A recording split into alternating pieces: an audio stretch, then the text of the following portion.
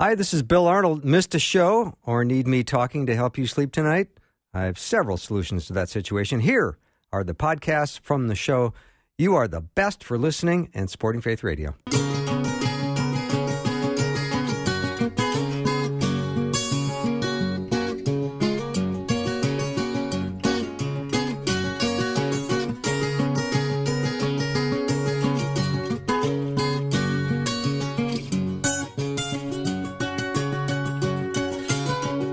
And a warm welcome to the afternoon show. I'm Bill Arnold. I can't believe I have not taken my jacket off yet, just because it's like a winter storm here in the Minneapolis-St. Paul area.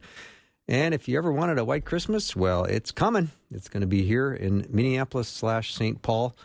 We're getting a big blast of snow, and it's kind of chilly, and I'm not taking my jacket off, and I have no intention of doing so throughout this show. So anyway, welcome to the show. It's going to be a wonderful day. I've got David Wheaton coming on in just a minute, and then Dr. Peter Kapsner will be joining me. And then hour two is going to be best-selling author Ace Collins, who's written a book called More Stories Behind the Best-Loved Songs of Christmas.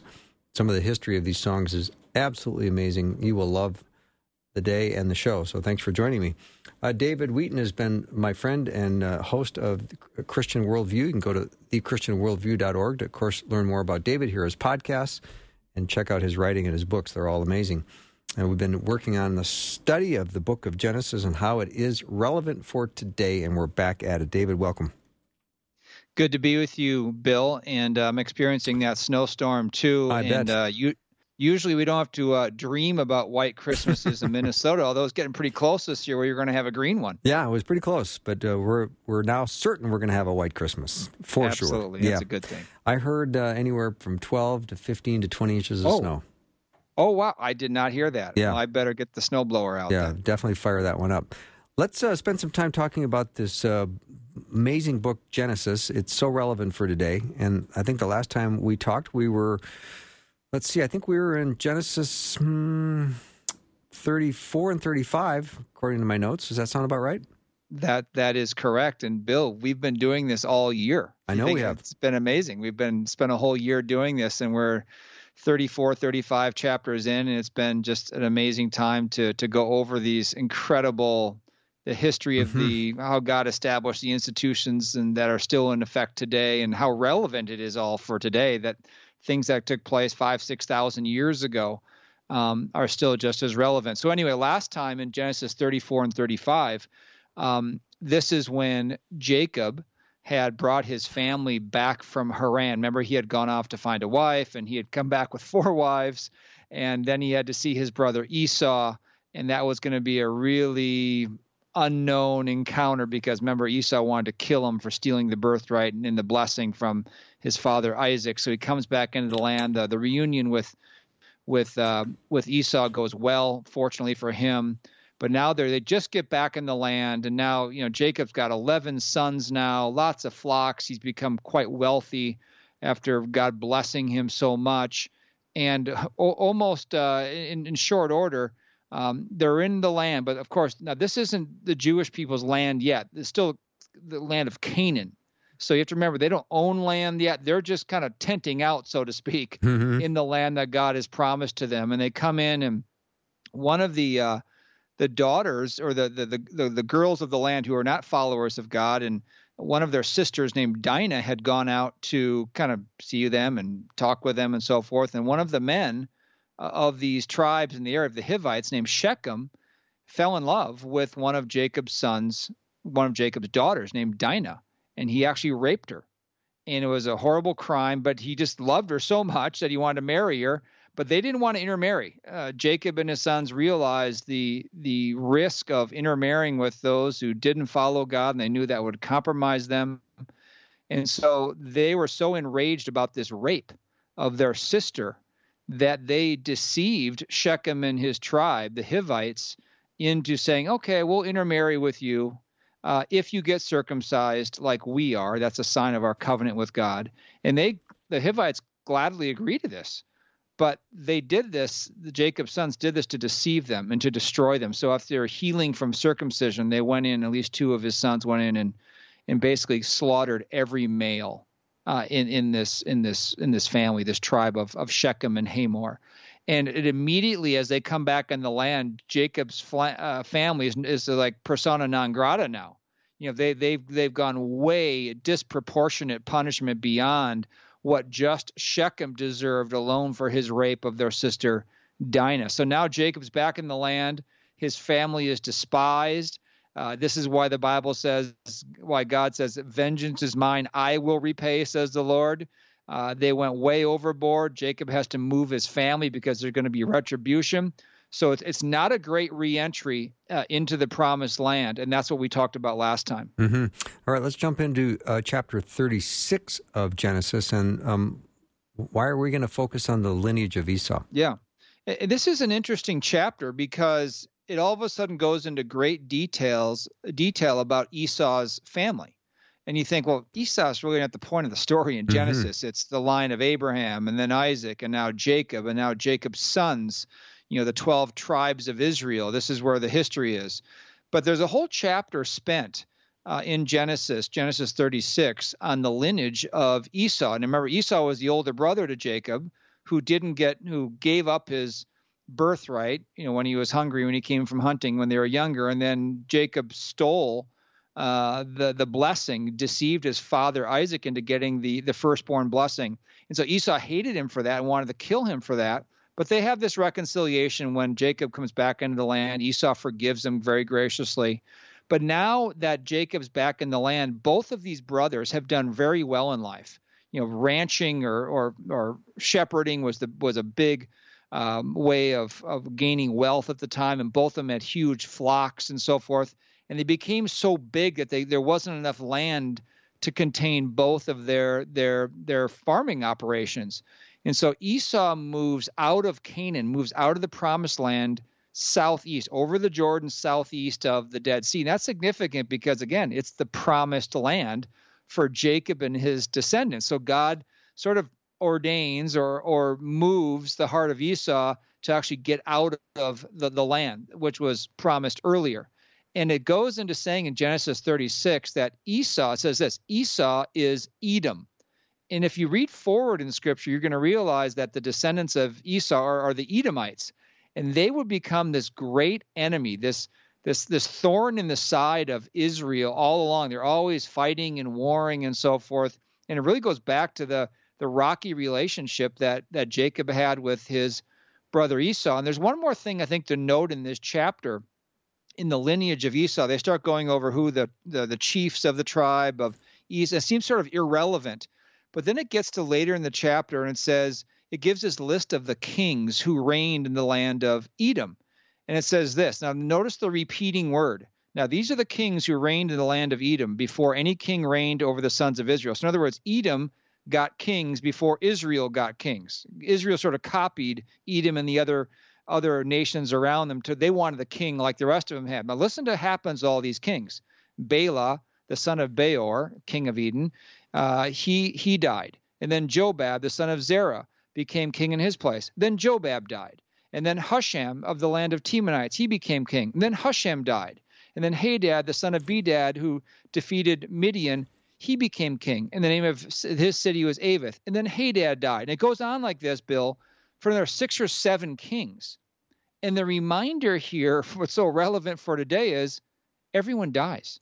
Even the great and powerful ones among us, the kings, the presidents, the prime ministers in our fallen world, it's a good reminder that we're all going to die someday. It says in Hebrews 9, just as it is appointed for men once to die, and after this comes judgment. And then here's verse 28, Hebrews 9. So Christ also, having been offered once to bear the sins of many, will appear a second time for salvation without reference to sin to those who eagerly await for him.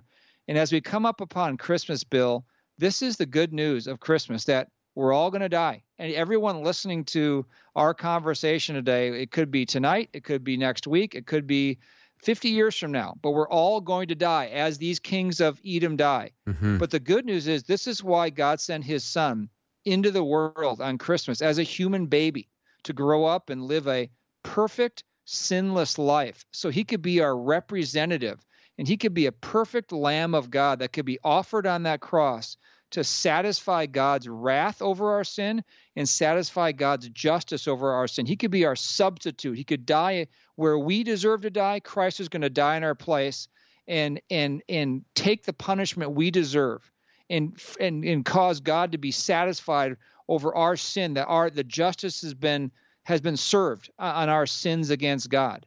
And this is why Christmas is such good news, because we're all going to die, but God sent his son Jesus into the world so we didn't have to die spiritually and be punished forever in hell. Jesus paid that punishment for us. Now, David, this could be the moment for somebody right now that they are hearing this broadcast and they're realizing that they are not right with God. They have not repented of their sin. They have not invited Jesus, this Savior of the world, into their heart and made a decision to be a follower of Jesus. Now could be the day. It could be your day of salvation.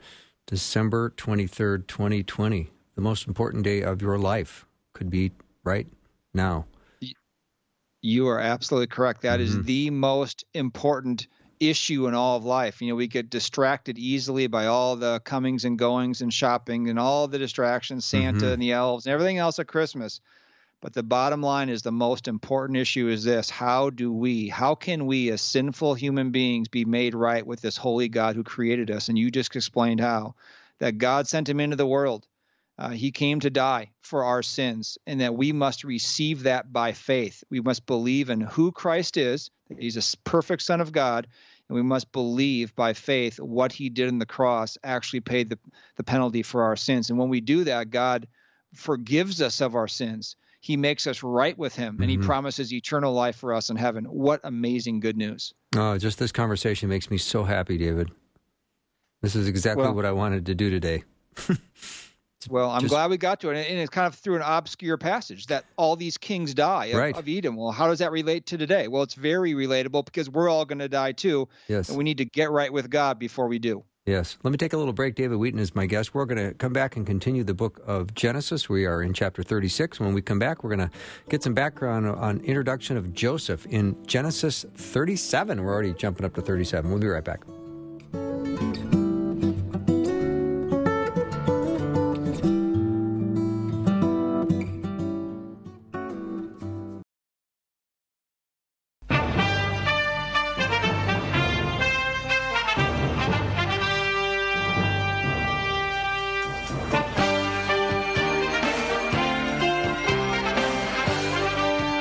Recognize that music? That's the theme song for David Wheaton. Also, you can go to thechristianworldview.org. He's got a brilliant podcast and a radio show, and you can catch that after you've listened to all of my podcasts. That would be the thing to do, thechristianworldview.org. All right, David, let's get back to Genesis 37, maybe a little introduction of Joseph. Yeah, this is pretty interesting now because we get into one of the great stories of Scripture, starting in Genesis 37. For the rest of Genesis has 50 chapters. Literally, Joseph is going to be the central figure in the next 13 chapters of Genesis, along with Jacob, his father Jacob. And this is, just an unbelievable story of twists and turns. But it all goes back again to that theme we've been talking about for many, many weeks, is that in the midst of our sinful and fallen world where all these bad things take place, God is sovereign, and he's working his plan toward an end in a very unusual ways. Sometimes that's what we're going to see in the life of Joseph. It's just an amazing what happens to this young man. So Joseph is the second youngest of Jacob's sons. Joseph was born to Rachel. Remember, Rachel was the wife that Jacob really loved, but couldn't have children with her. Finally, she had Joseph. He was born when Jacob was serving his uncle Laban in Haran, back in the kind of the family hometown area outside the land of Canaan. And so Joseph lived his first 6 years in Haran, and then they came back into the promised land, remember, met Esau and so forth, and then they've been living there for 11 years old. So the story picks up in Genesis 37 that Joseph is now 17 years old. And it's just interesting as you read the first couple verses, and I'll do that, of Genesis 37, it really gives you a behind-the-curtain look at what the family dynamic and relationships are like. It says Joseph, when he was 17 years of age, was pasturing the flock with his brothers. Remember, he had 11 brothers, while he was still a youth, 17 years old, along with the sons of Bilhah and the sons of Zilpah. Those are his father's wives. He had 4 wives. And Joseph brought back, while they're pasturing, a bad report about his brothers to their father Jacob. And now Israel, or Jacob, loved Joseph more than all his other sons, because he was the son of his old age. And he made him a multicolored tunic or coat. And his brothers saw that their father loved Joseph more than all his brothers, and so they hated him and could not speak to him on friendly terms. And this, again, just pulls back the curtain on what the inner workings of this family. Now, we don't know if Joseph gave this bad report or what his brothers were doing, whether they were drinking and carousing or womanizing. We don't know what they were doing, but he gave his father a bad report, whether it was prompted by the father or without. We don't know what. Did he go and tattle on them? We just don't know.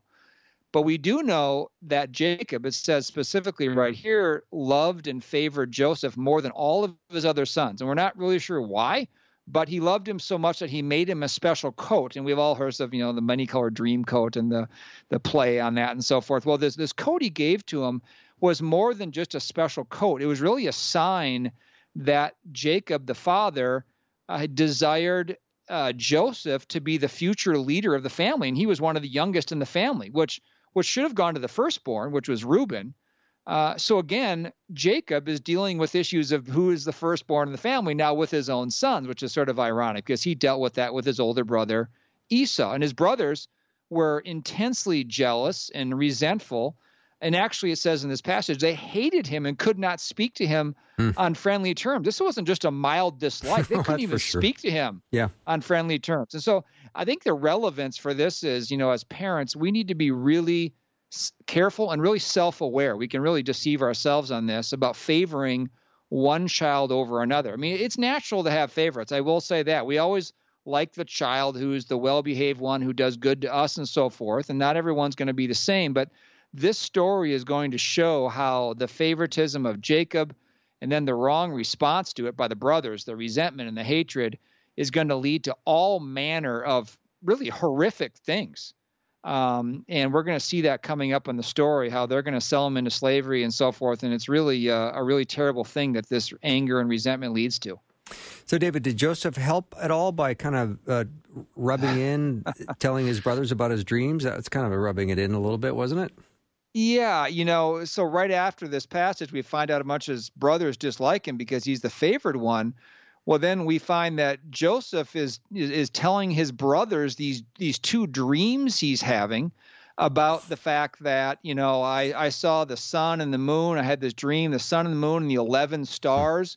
They were bowing down to me, and the sun and the moon were his father and his mother. 11 stars were his brothers. So he's having these dreams about these sheaves growing in a field and how his sheaf stands up and all the other 11 sheaves around it bow down to it. It's an obvious reference to the fact that Joseph was going to become prominent in the family and the brothers are going to be bowing down to him, which actually is going to happen in the story. So God is giving these dreams to Joseph and he's relating them to his brothers and his family. And either Joseph was just incredibly naive or didn't realize, how much his brothers resented and hated him, or maybe he didn't care what they thought of them, or maybe he just felt these dreams were too important not to mention to him. I mean, Jacob, his father, actually rebukes him for telling these dreams. But it also says this: when the father rebukes him, it says to him, his father Jacob kept the matter in his mind. In other words, he thought, he shouldn't be saying this, but is there something more to what he's saying to us that we're all going to bow down to him someday? Well, we're going to find out in about 5-10 chapters from now. That's exactly what takes place. Yeah. Is that he goes down to Egypt and, of course, rises to the top. And I don't want to give away the end of the story, but this is like prophecy that's going to come true. But it only makes his brothers hate him more when not only is he the favored one, but now he's telling them dreams about how they're going to bow down to him. I don't think he was rubbing it in. I think he was maybe a little naive, or just this was such an important message that he felt that they should respond the right way to it, but they certainly didn't. Mm-hmm. David, why is it so dangerous for us to harbor jealousy and resentment? Well, what we sow inside of our hearts, has an outworking. It does kind of come out. So if we hold resentment and bitterness and jealousy inside of our heart, or hatred, if that is left unconfessed and unrepented of, it eventually leads to hurting us, just internally, spiritually, but it also can lead to violence and murder. And this is what is attempted in the life of Joseph when he is sent by his father Jacob to go visit the brothers. Father sends him out, go bring a report back on your brothers who are pasturing the flock. And as the brothers see him coming, it says in verse 18 that they plotted against Joseph to put him to death. I mean, this anger and this resentment, is simmering so strong. They wanted no part of him. They said to one another, here comes this dreamer, right? Yeah. Now then, come and let's kill him and throw him into one of the pits. And we will say a vicious animal devoured him. Then we will see what will become of his dreams. This is almost like a Hollywood movie with drama and this just really rank hatred, simmering resentment that's going to lead to murder. And an unbelievable sequence, Bill, is about to happen where the older brother's treatment of their younger brother, and these are the same brothers, of course, that killed the whole tribe of Shechem and so forth. They're about to do something equally unthinkable and sell their own brother into slavery down into Egypt when he was just 17 years old. And this is just an unbelievable turn of the events in this story, in this family, this hatred for Joseph that they have. Mm-hmm. David, we've only got a couple minutes left. I don't know if we can do much more today. We might have to revisit this lesson next time we have this conversation. I think that's a good idea because the story of them selling Joseph into slavery, read between the lines there and just think about what Joseph must have been thinking as he was hauled off by himself as a teenager to go down to Egypt, seeing his brothers go further and further into the distance, going into a land that he did not know, away from his family. Just imagine that. But there's another thing to think about here too, is that these brothers who have this hatred inside of them, they're sons of a father who worships God. You think about it, the sin nature is so strong in every one of us that even being raised with Jacob, one of the patriarchs, one that feared and followed God, and one that no doubt had taught his sons about God. But it came to this, that his brothers were conspiring to kill and then sell one of their brothers into slavery. It just goes to show you that as parents, we have children. There's no such thing as God doesn't have grandchildren. We must teach our kids the gospel, the word of God, and pray for them that the hardness of their heart will be broken down by God so they would repent of their sin, see their sin, repent of it, and trust in Christ as their Savior and follow God with their whole heart, because that wasn't what was taking place in the family of Jacob at this time. Yeah, I just want to make sure I took the last 30 seconds of our time together to wish you and your family a Merry Christmas, and then also to say happy birthday to your dad, who has his birthday on Christmas Day. Thank you so much for doing that, Bill. We are so blessed. My father turns 89, and we're so blessed to have he and my mother not only still alive, but just being the great spiritual examples and influence they've been in our lives throughout our entire lives. All right, David. We'll see you next time. Nothing from nothing leaves nothing. You gotta have something if you want to be with me. Nothing from nothing leaves nothing. You gotta have something if you want to be with me. All right, we are back. Thank you for joining me today, and thank you for allowing my voice and my words into your home, in your car, your earbuds, or your headphones. Every day I want to deliver the very good news of the gospel of Jesus Christ. I think in a world of 7.5 billion people, I'm not guessing you need another opinion, but the truth of God's word. So I pray every day I handle it well. I also love spending a little part of your day with you and enjoy that time of fellowship. Jesus said, in this world you will have tribulation, but be of good cheer. I have overcome the world. So I hope you find lots of good cheer each afternoon with me. I appreciate you. I I fully understand the amount of things competing for your attention every day. So thank you from the deepest molecules of my heart for listening and being an amazing supporter of Faith Radio. We've had an incredible year thanks to you, and I'm even more aware at Christmas time how many organizations and worthy ministries reach out to you. They want your attention and support. So thank you for being the consistent you that you are, the generous you, the caring you, the thinking you. Amazing questions I get throughout every show. And I appreciate all the encouragement that you give me throughout the year. I appreciate the correction when it comes in because I realize I make mistakes.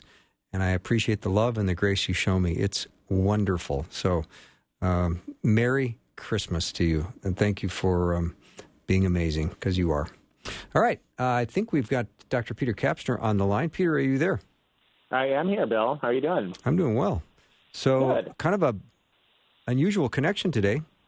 Yeah, it's odd. I don't know what was going. Maybe we're in Minneapolis area. We're experiencing a pretty major blizzard. Maybe technology just decided to hang it up for the day. Yeah, when the blizzards come in, everything freezes up quick. So maybe that's it. Yeah, indeed. Yeah.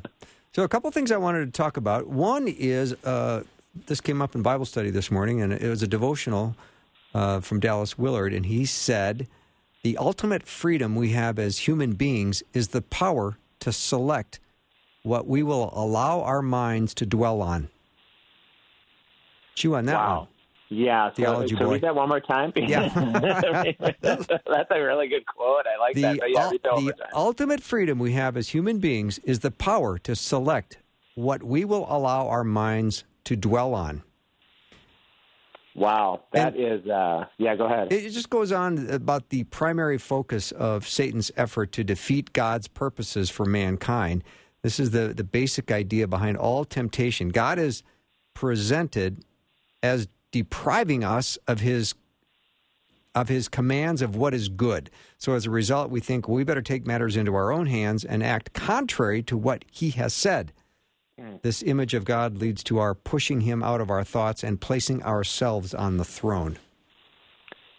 Boy, well, as always, Dallas Willard is coming to play, right? I mean, he just there's so many insights he has about human behavior, the nature of sin, and the nature of God. And I think that first part of the quote that you read there, Bill, I think some Christians, and I've fallen into this category at certain times in my life, sort of just assume that we are kind of these passive recipients of whatever God is up to. We think about God's sovereignty, and I think sometimes we forget that somewhere in the mystery of God's sovereignty and our own free expression and free choice lies a paradox that's actually true, too, where however else we understand God's sovereignty, he doesn't seem to infringe upon the free choices of human beings. And that's pretty clear in the scriptures where in Philippians 2, it says that we are to work out our salvation in fear and trembling, for God is at work in us to will and to act according to his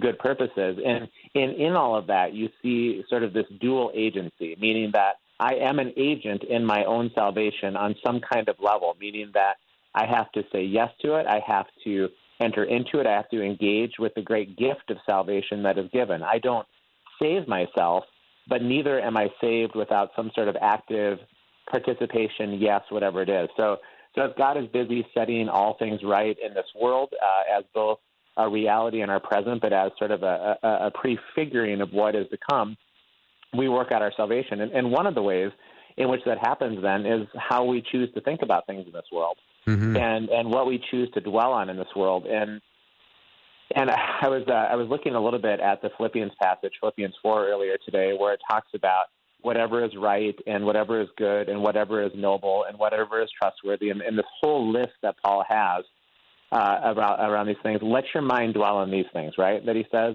these are the things to dwell upon. And again, it's an invitation. Maybe we can talk more about this in a second, but it's an invitation to let your very thought life be shaped through both the active choice of what you think about, as then also God is at work kind of constantly forming and reforming who you are as a person. So it really is an incredible free choice that we have in terms of what we want to think about. And then as we think about those things, stuff happens in our life, and God can be at work in the midst of that. Mm-hmm. Peter, what about just as a foundational idea, when we think about sanctification, and that would be saint, separation, and holy, all right? So the New Testament says this is someone who's been set apart or separated for God and for holiness. So although Christians often think of themselves as sinners, the New Testament really never treats them as anything other than saints. Yeah. When Paul addresses even the unruly church at Corinth, he said, to the church of God that is at Corinth, to those sanctified in Christ Jesus, called to be saints.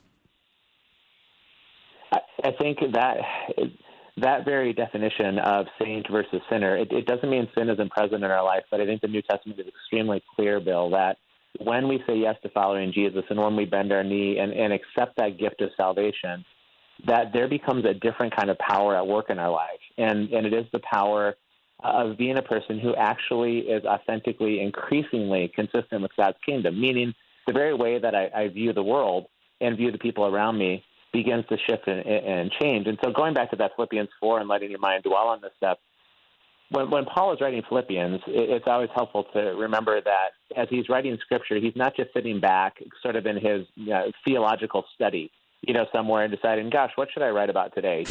He's actually, addressing certain circumstances in churches. And in that Philippians passage, he's actually addressing a dispute between multiple people in the church that needs to be settled. And he's saying, when you're thinking about the person next to you and around you with whom you have a dispute, why don't you spend some time remembering the really amazing qualities about them? Why don't you spend some time thinking about what's honorable and good and trustworthy and excellent about that person, because they are a saint, having been saved from the hand of God, that they too are part of the same fellowship that you're a part. And so instead of walking in all of the silly divisions you're walking in, Philippians church, you are a new priesthood of believers together. You are a new set of saints set apart together to live a different way of life. And gosh, we could dig into that much further, but if you think about probably your friends and my friends and certainly students that I teach, one of the most consistent things they do report about life in the church is how often we divide and end up having strife and gossip and division among us. And we're called to something entirely different. And we're called to be a set-apart people whose way of life is constantly being formed by God's work among us. So there's so much there that we could mine into for sure. But the people listening that have said yes to following Jesus, you and I, we've both said yes to following Jesus. We're saints. It doesn't mean we're perfect, of course, but it does mean there's a different power at work in us. Yeah, there was a great illustration by a guy named Rupert Higgins, and he said it's a little bit like the difference between getting married as a fact and becoming a good spouse as a process. Yeah, oh boy. And I think if we even spend any time over Christmas right now thinking about those fellow believers with whom we're in conflict, and sometimes as close as our nearest family member, right? Mm-hmm, I mean, yeah. I've been talking to some of my friends, and there's so many different approaches to the holiday season coming up, and it's exposing a lot of divisions among families. What if we just sat back and did Philippians 4 during this whole season and saw each other differently and began to heal some of the divisions between us? Because I can't think of a more important call than believers to begin to heal with one another in this time. Mm-hmm. Peter, I'd love to stay a little bit focused on we get to choose what our minds dwell on. That is, I think, a very significant point of discussion for not only today, but for tonight and for the coming weekend and the days ahead and the new year, because there's been a lot of things going on in 2020 that have given us things that have gotten into our heads that we've dwelt on and thought, this is not good for me anymore to be thinking this way. Yeah, clearly, as it comes to, let's just take one of the things, right? We could talk about the social unrest. We could talk about the political divisions and the strife in our country, and the back and forth between whether there's fraud or not fraud. And we could talk about, of course, the virus as well. And I don't know about you, but as I let my mind dwell on the virus, for example, and I've done a bit of that over the past couple of weeks, and thinking about the impact it's had on people close to me, and I'm sure there's listeners that have lost loved ones. To the extent that I let my mind dwell on those things, and not just as a passing sort of know that it's there and deal with the reality of it, but to dwell on something really means to make a home with it, right? Where my entire day is consumed with something related to the virus, or again, maybe the social unrest or the division. And as I'm making my home, as I'm letting my mind dwell in that place and arranging the furniture of my heart to accommodate all of these things, I'll tell you what, it's not like I don't go to bed feeling super peaceful at night. I'm not, that was a great use of my day, right? I feel awesome right now, and there's no anxiety anywhere. What is that statistic that is like 90% of the things you worry about never happen? Yeah, and of course. But I don't know if do you project all the different scenarios that could or could not happen and then try to figure out a solution to each one, then thinking somehow you have more control over a situation? How silly is that? Gee, I don't know what you're talking about, Bill. I've never done anything like that.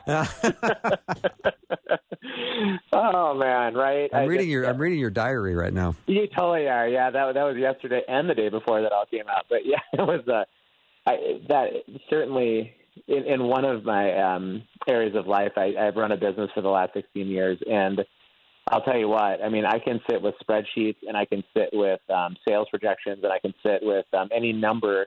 To fuss around with over and over again. And finally, when I get the numbers to line up right in the spreadsheet that projects out even as far as 12 months, then I think it's great. And then the next morning I wake up and something has changed, and there's some variable that has happened that I didn't account for in my spreadsheet, and now I got to do it all over again. And I got to recalibrate absolutely everything. And it's this never-ending process of worry and concern and trying to control the variability of the future. And I think, Bill, with my young people in classes, right, they're 18 to 22 years old, typically speaking.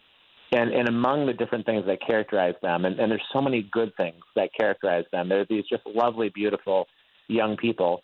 But fear of the future is certainly a big part of that puzzle. And that may manifest itself in terms of, will I ever find the relationship that I want, right? Will I get married? Will I ever get out of my crushing $500,000 student loans or whatever that happens to be? Yeah. And so many questions. And we do try to control the future, but the problem is the future is just it's just one big variable. And I'm afraid, well, here we go. And I'm afraid going into 2021 that we sort of all assume as the calendar flips over to a new year, 2020 is behind us. I mean, how much have we been hearing that, right? We got to dump it all into 2020 so 2021 will be fine. It's entirely possible 2021 might be worse than 2020. I'm not saying that it's going to be. Thanks for really encouraging today, Peter. I know, right? That's what I'm here for. But they'll bring that hope on that. But the point is, it does. How do we anchor ourselves in any present moment on behalf of the future? What are we dwelling on? What are we letting our mind attend to? Because the future, we don't know what's going to happen in 2021. Yeah. And if we look at the circumstances to fix it all, it might not happen. Yeah. But if we are following Christ and we are set apart and because we are called saints, we want to pursue holiness. So as believers, we need to be aware of where we are trying to take control of the situation that God should be taking control of, and that we should be aware of our sin and we should kill it, because if we don't kill it, it will kill us. For sure. Yep. No, I think that's really well said. Well, I don't know if that's really well said, but it's the whole idea that as you become a new believer, you should be more aware of your sin, and that the slavery to sin has been broken, and that you are now a new creation in Christ. Right. Yeah, there's so much language in the scriptures, right, about God knows the very hairs in your head, and consider the lilies of the field. Solomon, dressed in all of his royal robes, doesn't have the worth of even them, and yet God cares for them year after year after year. And it doesn't mean that bad things aren't going to happen, but it's kind of funny. We're 2,000 years after the birth of our Savior, and yet God's kingdom still remains. I mean, God's kingdom is still going, and one thing we can be certain of in 2021 is God's kingdom is going to remain. So let's let our hearts and minds attend to that regardless of what comes. Mm-hmm. Let me take a little break. Peter Kapsner is my guest. We'll be right back. Normally, Peter and I do our prayer series on Wednesdays. And as far as I know, today is Wednesdays. We're just not doing that today, but we will resume that soon. We'll be right back.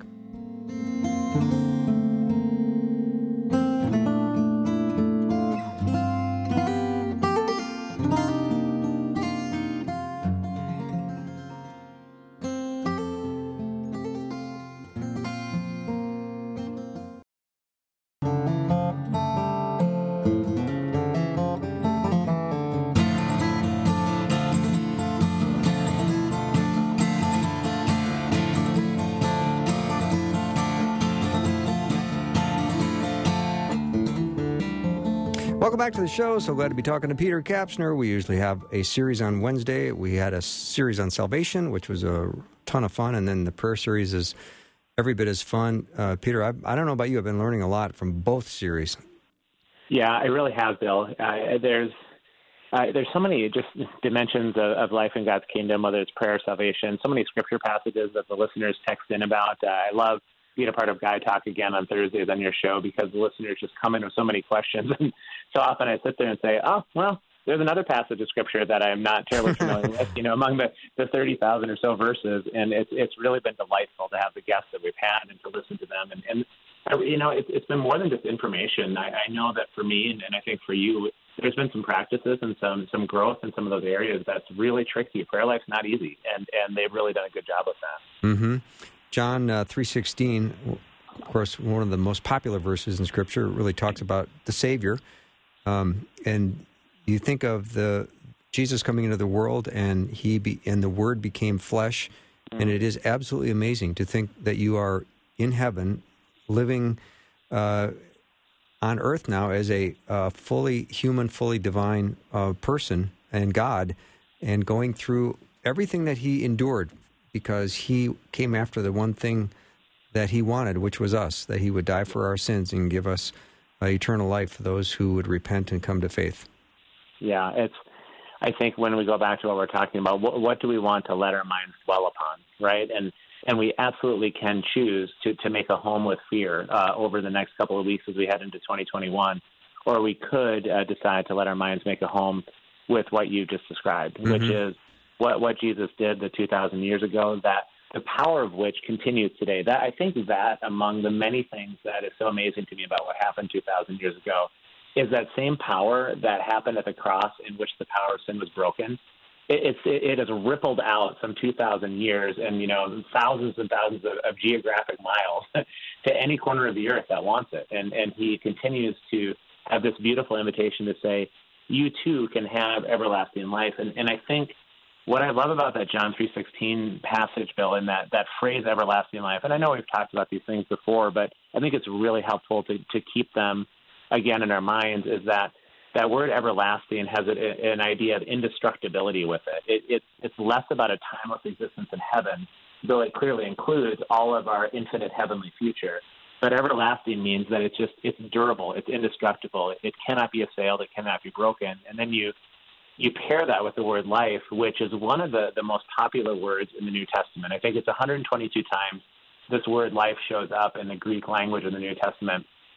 And it literally means the kind of life that God Himself enjoys and also then imparts to His creation that He loves. And so when you think however else you imagine or conceive of what the life of God must be like in this beautiful, I've heard it described, this Trinitarian dance in heaven between the Father, Son, and the Spirit, and the life that exists among them, He actually turns and imparts that kind of life to us. And so you put that together about God so loving the world that He sent His only Son, so whoever leans into Him or believes will not perish but have an indestructible kind of life that God Himself enjoys, that can exist in part in the brokenness and frailty of this world, but it's also a deposit of the fullness of that life that is to come in the next world. So whatever else we're going to let our mind dwell on over the week as we prepare for 2021, I just think every time that fear comes in, I think to dwell on that phrase, everlasting life, the indestructible ways of life that He enjoys, then the indestructible means that no matter what happens in 2021, we can be certain of a few things. And when I think of what are you allowing your mind to dwell on, I think of Psalm 119, verse 11, that says, I have treasured your word in my heart so that I may not sin against you. So you're treasuring God's word in your heart. Is that what you're going to allow your mind to dwell on, is God's precious word, so that you may not sin against Him? It's a beautiful thing. That is a beautiful thing. I bet and we won't do this today, I know, but I bet if some show we opened up the text line, right, to all the listeners and said, can you give a testimony or an example of a season of time, whether it be a day or a week or maybe a year, where you just really were treasuring God's word, both, the words of the Psalms, for example, or the words of Scripture in your heart. And what might that do to sort of the persistent life of sin that I know we also all struggle with this side of it? And how does that begin to change and rearrange things in our heart about that? Because sin is a power, clearly, that's active at work in our life, but there is a power that's greater than that sin. And one of the things we are actually called to do in the working out of our salvation is to treasure those things, to learn to dwell on those things. And I think getting into the Scripture more than just the verse that I tape to my steering wheel. And I want to, I want to have a life verse taped to my steering wheel. But I know that as I get immersed in the Scripture, and as I listen to people who are really, they carefully wield God's beautiful text, and they do so in ways that can really open up the mind and heart, you can almost sense that power work. Like somehow sin begins to diminish, and it's not overnight, but it certainly does wage war, against the members of our flesh, to use some of the language of the text. Mm-hmm. A listener jumped in, Peter, with this. I hear people say we must repent, but repentance granted by God as well? What are your thoughts on that? Yeah, that's a classic question, right? There would certainly be some theological traditions that would say that the only agent that does anything at all is God, and so even our very capacity to repent is based on whether God allows us to repent, kind of thing. You might have some scriptural evidence for that, and I'm sure there's going to be people from certain traditions that would take me to task on some of those things. And this is a good example, Bill, of a theological idea that we probably need to write in pencil versus pen, because there really is very good evidence for a lot of different sides of this. But I think the clearest evidence in the text is that there is some measure of human responsibility for the response to the sovereign gift of salvation that God has offered. And I don't and yet we still need God to help in that entire process on some level. But the gift for God to do it all would mean that we're sort of just robotically responding without any free will. And if God's kingdom is first and foremost marked by love, which is this other-centered compassion and capacity, and it's a choice to love on some kind of level, then you have to have some measure of human agency. But boy, we probably need at least an hour to kind of go through that one. It's sort of the classic question about who's responsible for the repentance on that. And there's a lot of different views on that. Yeah, good point. Another listener jumped in with, we need to take our finite minds off what seems to be impossible in this season of COVID and have the mind of Christ, who's in all things are possible God. Let's renew our minds and imitate Christ. According to Scripture, let this mind be in you, which was also in Christ Jesus, from Philippians 2:5. Yeah, for sure. I just think that's the invitation. That's what we've been talking about this entire half an hour, right? And what do we let our minds dwell on? And I think that doesn't mean we can just sort of, snap our fingers in our mind. If we think hard enough, we're going to think COVID away. That's not what we're talking about here. But what we are talking about is our very response to be able to shine the light to COVID. And I know we've only got about a minute left or so. But I think about Julian of Norwich back during the time of the European plague, when things were so awful and everybody was hunkered down in their villages, and yet she got anchored in something different, Bill, and she walked out of the house of her little hut there, and she began to declare to the village around her, all will be well, and all will be well, and all manner of things shall be well. And that didn't mean that people weren't going to die from the plague, but it did mean that even in death, there was the possibility of life. And I think that's where we need to let our minds dwell during the season. Mm-hmm. Peter, thanks so much for being such a great friend and friend of the show. Such a delight. Yeah, you too. And the listeners, it's been a great 2020 in that way, Bill. I'm looking forward to a lot more in 2021. Yeah. Well, Merry Christmas to you and your family. You too. Thanks, Peter. We're going to take a little break. When we come back, Ace Collins is going to join us. He has dug deep to uncover the true stories behind your favorite Christmas songs. And we'll explore how these songs came into being and discover a much deeper appreciation for these messages of peace, hope, and joy that celebrate the birth of Jesus. That's all coming up next.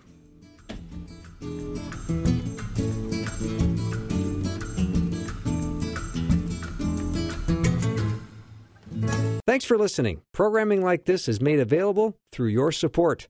Information available at myfaithradio.com.